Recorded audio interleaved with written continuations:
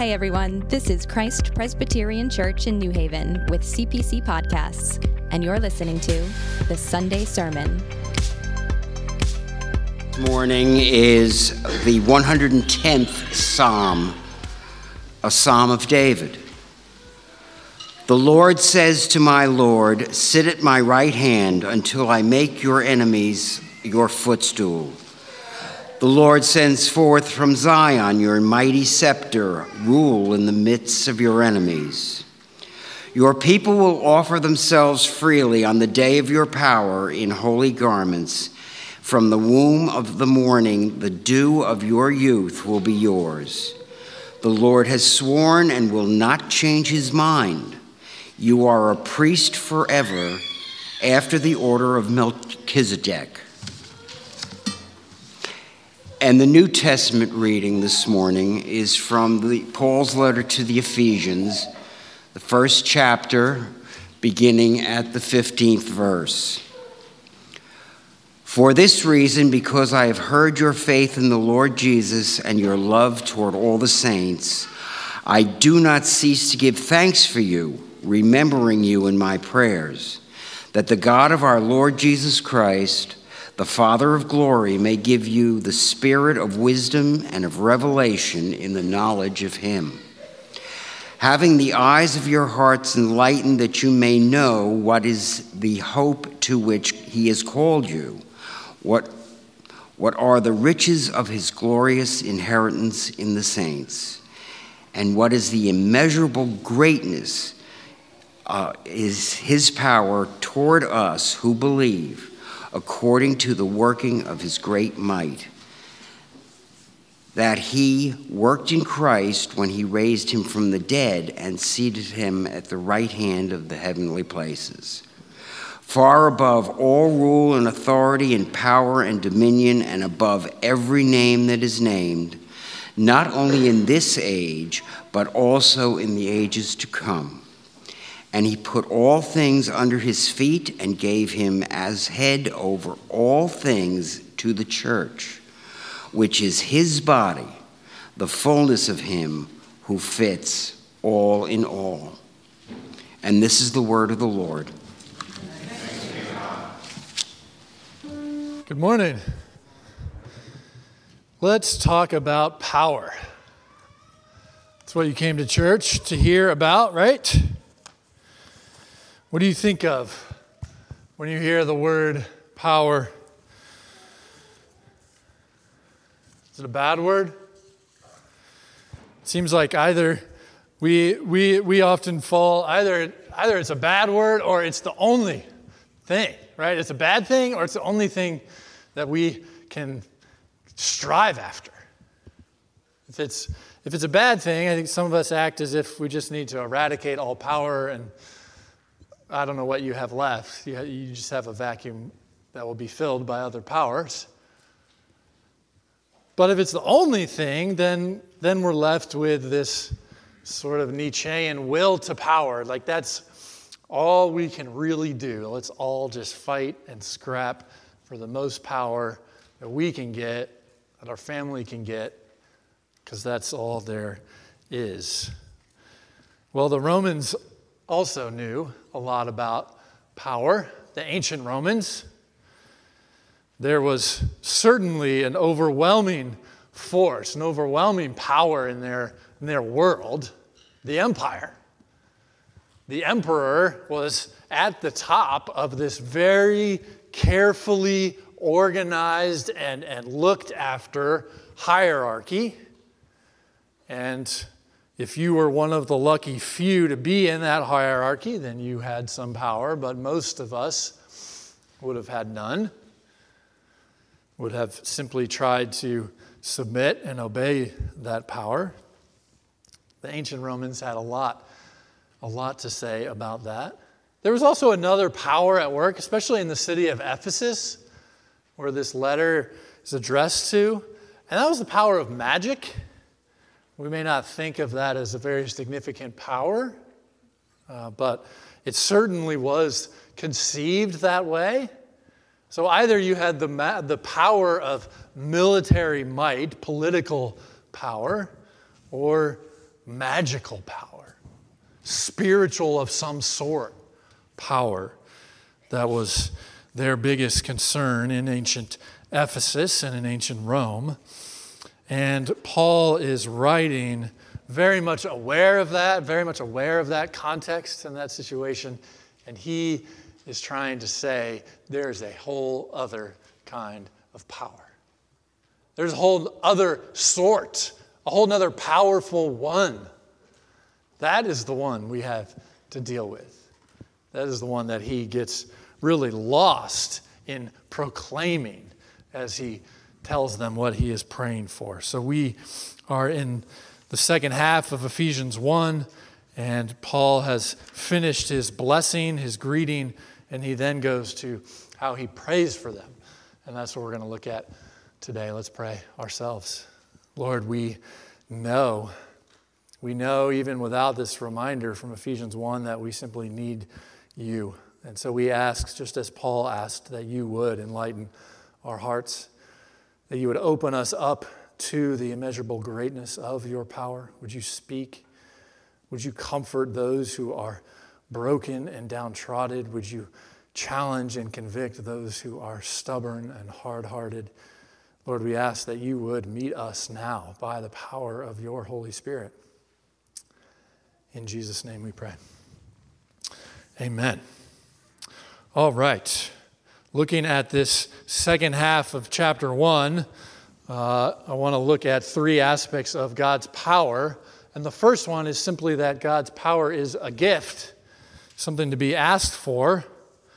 But I want us to just sort of realize and maybe wonder in awe, why did Paul even move past verse 14?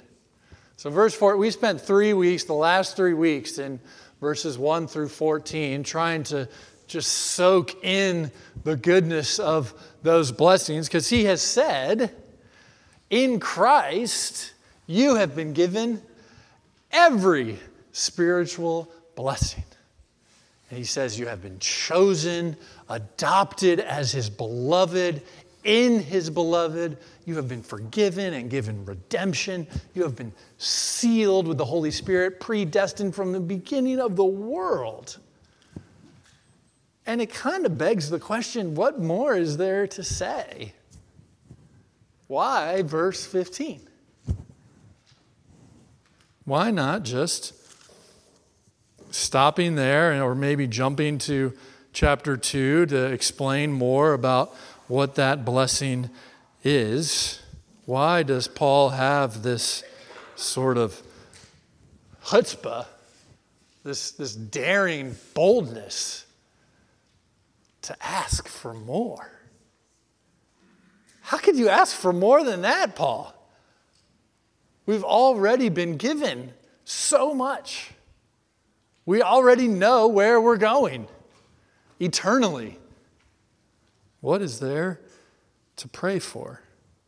Well, I think it is consistent because Paul knows who God is. He remembers the lavishness of God's grace.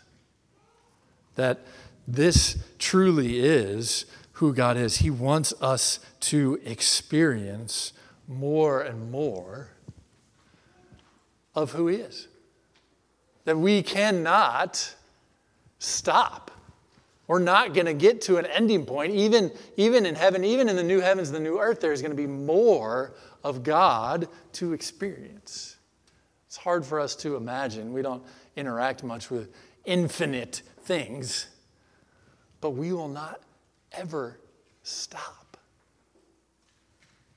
That's who this God is. And so Paul can say, for this very reason, because of the magnificent riches and grace of God, I pray these sorts of things.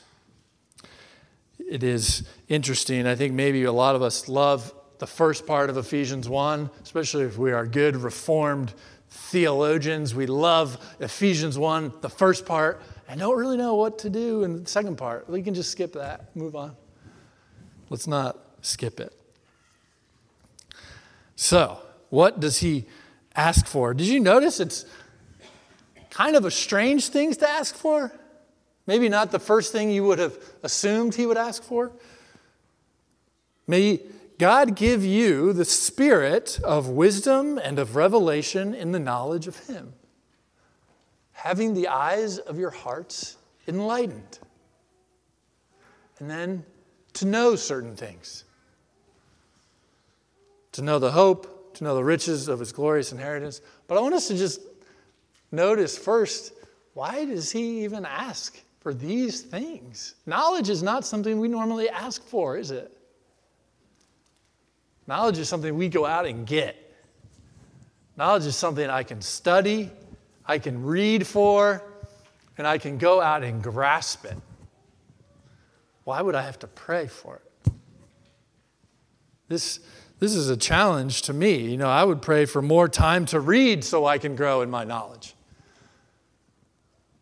which is not a bad thing, but if we don't read prayerfully, study prayerfully, then the knowledge that we gain is going to be for naught.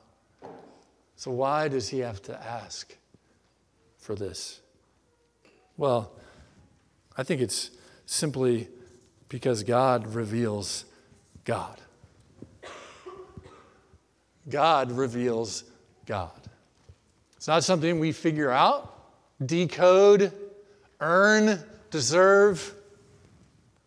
It is God that reveals God, and it is God's Spirit that has to open up our hearts and minds. It is not something we can figure out on our own, and in fact, we can have all of the supposed right information and be horribly lost and sinful. The demons in the Gospels know who Jesus is. They have all the knowledge they need. They just don't want to worship him. So he asks. He asks for the eyes of our hearts to be enlightened, like the fog of our hearts to be defrosted, that we would truly see. Even to have the humility to ask is itself something that we want to ask for. To have that sort of childlike dependence. I was reminded of in C.S. Lewis's The Great Divorce, one of my favorite of his, and then one of the favorite parts of that is this interaction between a guy from hell and a guy in heaven. And the guy from hell is very proud of what he has done. He's like, I have only asked for whatever I've deserved. I've paid for what I got. I've earned my wages. I just come to get my rights. And the guy in heaven says, oh no, it's not as bad as that. You're not going to get your rights. And I haven't got mine either. And then the guy comes back and says, oh, I'm not asking for anybody's bleeding charity. And the man who is just consumed in the glory of God says, then do at once ask for the bleeding charity. Everything is here for the asking, and nothing can be bought. Asking is the currency of the kingdom. It is the currency of the kingdom, and it makes sense why it's hard for us to ask, because we trade in all sorts of other currencies, don't we? We act as if there are a lot of other currencies that are more important to acquire. So the first aspect of this God, of being God's power, is that it is simply a gift that we can dare to ask for. Do you ask? Do you pray? I think sometimes we make prayer a lot harder than it seems to be. I would encourage you simply pray these words.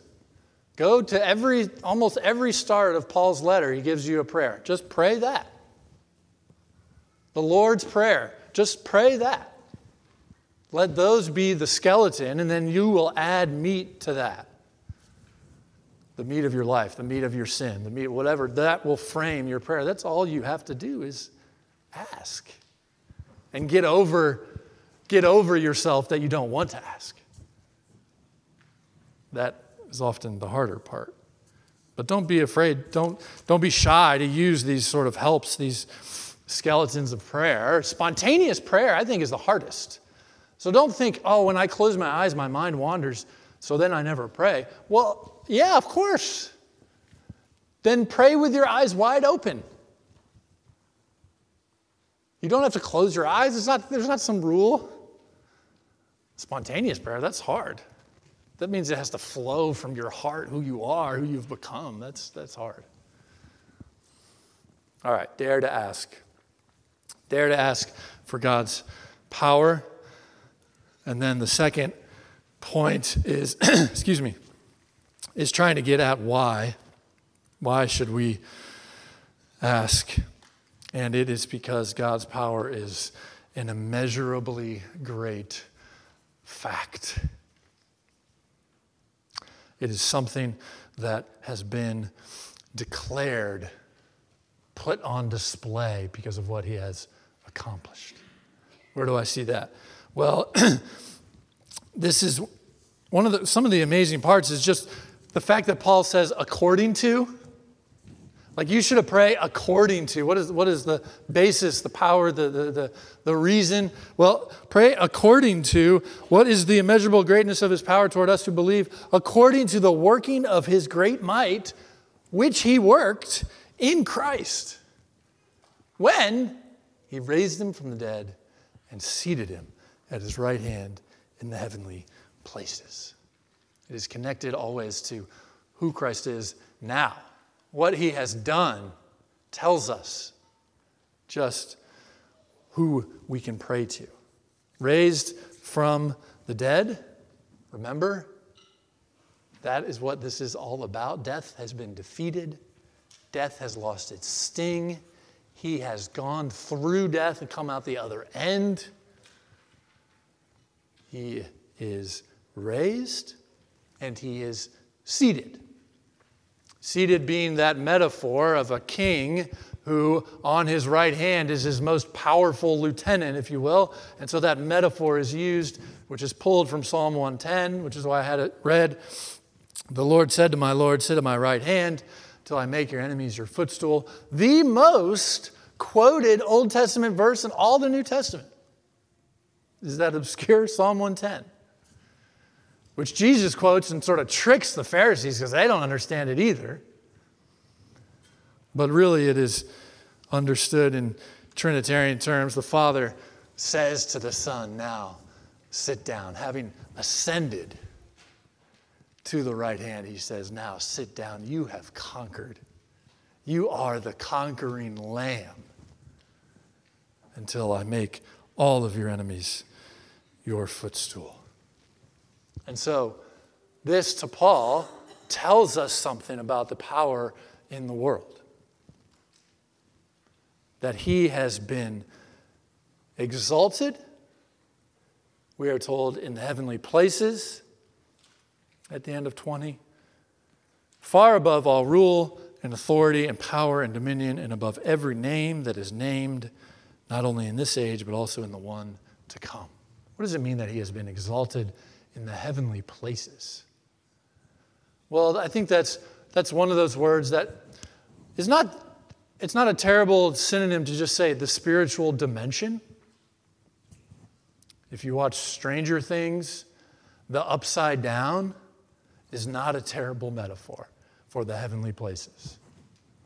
It's where the spiritual dimension is. If you say where, then you're in spatial terms. It's not really spatial.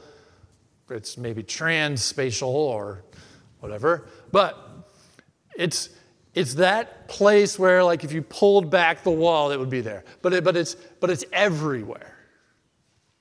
It's a spiritual dimension. But as soon as we say spiritual, we think it means not quite as real, like not quite as powerful. Like there's real power and then there's spiritual power. No, it's spiritually real power. We believe in the spiritual, real presence of Christ in the table. Not because it's any less powerful or real. In fact, because it's more so. Not limited by space and time, like a fourth dimension, whatever that would mean. He is exalted above all rule and authority and power and dominion over every possible dimension, if you will. Which means, remember the context of the ancient Roman Empire. To say that Jesus is Lord is a political statement, a threatening statement to them. Because the one thing that you had to say in most social settings was, Caesar is Lord. Caesar is Lord. He's the one above everyone else. Above all rule and authority and power and dominion, no one compares to him. And here comes Paul, in prison, saying, Jesus is Lord. He is the one over every possible power. So that is very, very applicable to us, right? Your favorite politician is not a competitor to the power of Jesus who has been raised. The U.S. president is not above. There is one higher. There is one above. In not only that, but in this sort of power-hungry world, this power is accessible to everyone. To everyone. It's not about who you know. You don't have to network. You don't have to climb the ladders, figure out the right levers of power. He is exalted above all powers so that they all get demoted to the place where they cannot get in your way to access God. Do you see how incredibly revolutionary that is? Incredibly democratizing, if you will. That no power can now get in your way to access the Lord of Lords. Wow. It's not even close. He's far above all rule and authority and power. Not just a little bit. Far above his immeasurably great power, Paul tells us. The immeasurable is where we get the word for hyperbolic. It's hyperbolically great. There is truly no competitor to the Lord of Lords. Right? You can imagine Jesus confronting Pilate, and Pilate said, don't you care about the power I have over you, like the threat that I could, all the things I can do to you? And Jesus says, you cannot do anything unless my Father gave it to you first. Colossians 2, he disarmed the rulers and authorities, put them to open shame by triumphing over them. This really is challenging to believe, isn't it? Because you kind of wonder, well, where's the power? Where is it? Why don't I see it more? Well, one thing to realize is, notice what Paul does not pray for. He's exclaiming this incredibly powerful grace, the incredible power of God, and notice what he does not pray for. He presumably knows this congregation. He was there for 3 years. He doesn't pray for comfort. He doesn't pray for an easy life. He doesn't pray that all their dreams will come true, that all their sappy Christmas wishes would come true. He doesn't pray that they would have superhuman strength. Like when we think of power, we think like either political power or maybe we think of Marvel more now. Like why didn't he pray that we could just fly around? Well, it's because of what he did pray for. That we would have the eyes of our hearts enlightened to know him. To know the hope that we have. The glorious inheritance of the saints. That death has been defeated. Remember, the powers that have been demoted, the things that cannot get in our way as we try to access God, include death. Not just people, not just evil systems. It includes those too. It includes death. It includes sin. That's what we need to know. Because if you know this, you really don't need to know anything else. If you know that this is the Lord, you don't really need to know anything else. So I would encourage you to dare to ask to know this. But that's only the first 2 points. And this last point fills me with a bit of trepidation to even try and explain. I have to say, it would have been a lot easier, at least for my job, to stop at verse 21. And it would have been really great and glorious to stop at verse 21, because look at who Jesus is. We can pray to this Jesus. He is over everything, no competitor. Hallelujah. Let's go to chapter 2. But then he says, he put all things under his feet. Okay, we get that too. Psalm 110, he says that. And gave him as head over all things to the church, which is his body, the fullness of him who fills all in all. What? The immeasurably great and supreme Lord has been given to the church. God's power that has no competitor finds its fullness in the church. Is this a letdown? Is this, you feel like you want to say to Paul, have you been in church before? Just to be clear, I did not write the letter to Ephesians. And hopefully no pastor would have written verses 22 and 23, at least certainly on their own merits. But it's there. And we have to deal with it. He has been given to the church, or for the sake of the church, to the advantage of the church, which is his body. So this is the first time we see this metaphor here, a big metaphor for Paul. I don't know if it's right to call it a metaphor, though, because he doesn't say it's like his body. He says it's his body. And we are growing up into him who is the head. So it seems very logical to then think the church is simply the manifestation of Jesus on earth.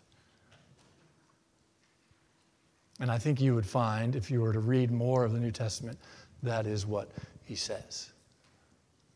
That Jesus is Lord, King of kings, exalted, ascended in the heavens, and as a human is still in the heavenly places, not manifest by sight. And yet what is manifest by sight is his body. And maybe this too makes you want to start to run out. Here we go. The church getting a big head. But he's not done there. It's not just his body, the manifestation of him in the world. It's also his fullness. Fullness. Fullness is presence language. It's where he fills it. And so I think it's meant to remind us of when Solomon prayed. Solomon built the temple in the Old Testament. Finally, it gets built, and he prays, God, we know you cannot be contained in any building, but be here. Fill this place. The God who fills everything, everywhere, who is everywhere present, fill this place. I think that's what he's getting at here. That one who is at work in the world. He certainly is at work outside the church. He certainly, we are told, all things are going to be united in him. He's already Lord over all things. So it's not to deny any of those things, but it still says the church is the fullness of Christ. So, that makes a couple things clear, I think. It forbids us from saying certain things, or believing or acting on certain things. Forbids us from saying things like, my church is when I go for a walk in the woods. Not only does it not make any sense of the word church, but it doesn't make sense of Jesus, apparently. Because if you're looking for the fullness of this Jesus, he says, don't go to the woods.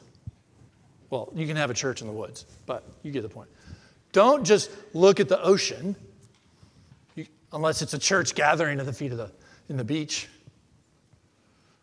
Because those do not equal the church, the presence of Jesus.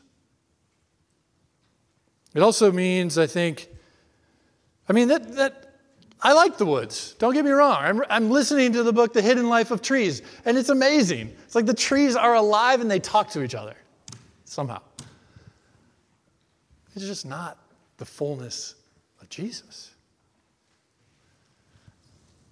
So this also means that you can't really say with much integrity, I like Jesus but not the church. That's a popular one today, isn't it? That's a popular one, and man, is that easy to say. Notice how easy that is. Because that means your relationship to Jesus is all on your terms. You don't have anyone you don't like. You don't have anyone you don't disagree with, who sings bad, who smells. You don't have to deal with any of that. You can just sit in your own private little room and worship the Jesus who is made in your image. And that is not the Lord who is above all powers and authorities and dominions. It is simply a cop-out.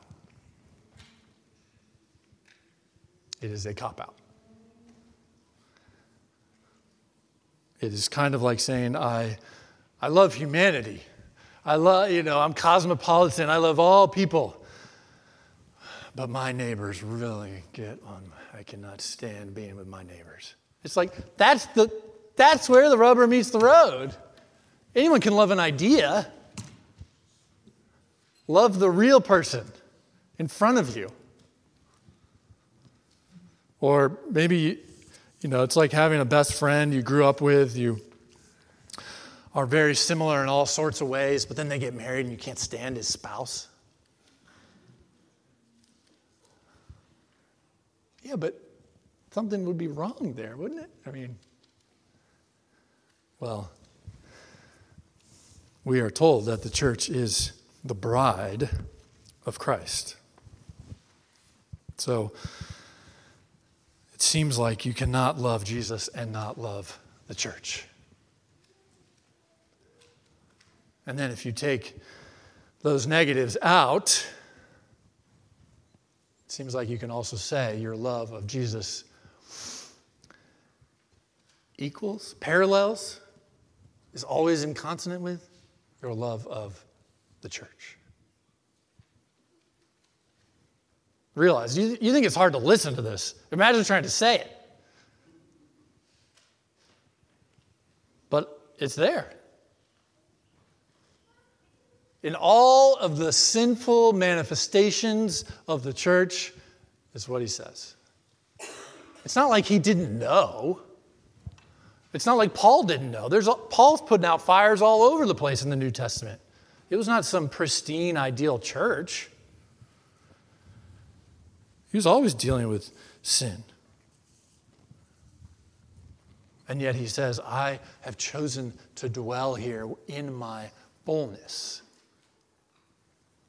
So I think when we struggle, and believe me, pastors struggle too, to simply come to church or value church or be devoted to church. But when we struggle with that, give the reason not to go to church. Just give it to Jesus and imagine what he would say. Right? Well, the people are really annoying. I died for those people. Well, I can learn a lot more if I just read on my own. How big of a mind do you think you have? Your heart is deceitful.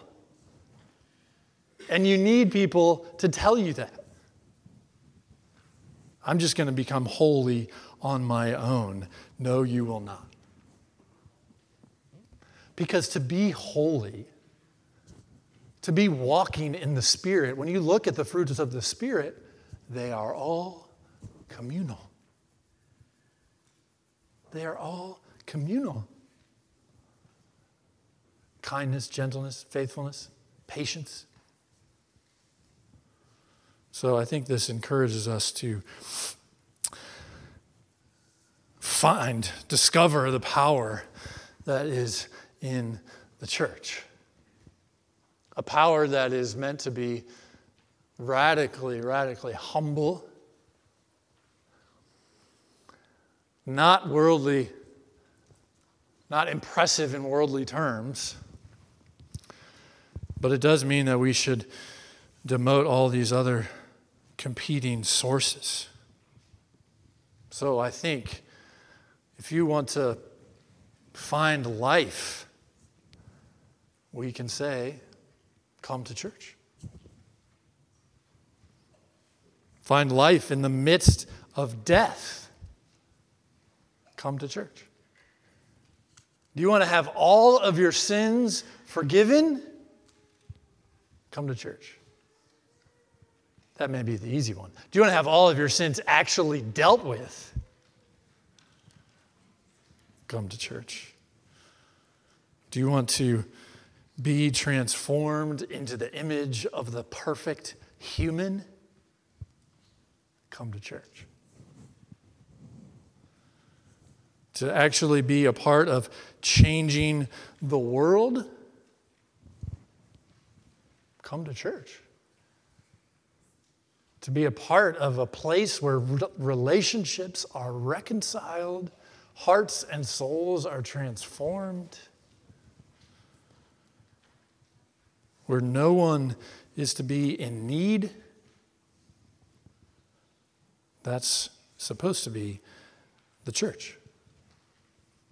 Not because we are impressive, certainly, but it is because our Lord, against all odds, against all powers who tried to compete, it is because our Lord has said, I will not leave you or forsake you. The fullness of who I am is here. Lord, we pray that you would teach us to pray like this. Teach us to believe this, to be the sort of church that is worthy of this, as if we could ever even say that, Lord. We know that we need your power to even be able to say it. God, we pray for the power of your grace. We pray that the God of our Lord Jesus Christ, the Father of glory, would give us the spirit of wisdom and of revelation and the knowledge of you. Having the eyes of our hearts enlightened that we may know what is the hope to which he has called us. What are the riches of his glorious inheritance in us, the saints?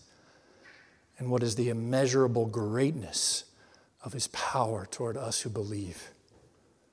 According to the working of his great might that he worked in Christ when he raised him from the dead and seated him at his right hand in the heavenly places, far above all rule and authority and power and dominion, and above every name that is named, not only in this age, but also in the one to come.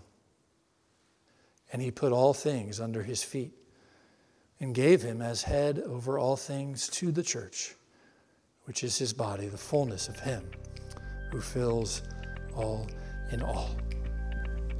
Amen.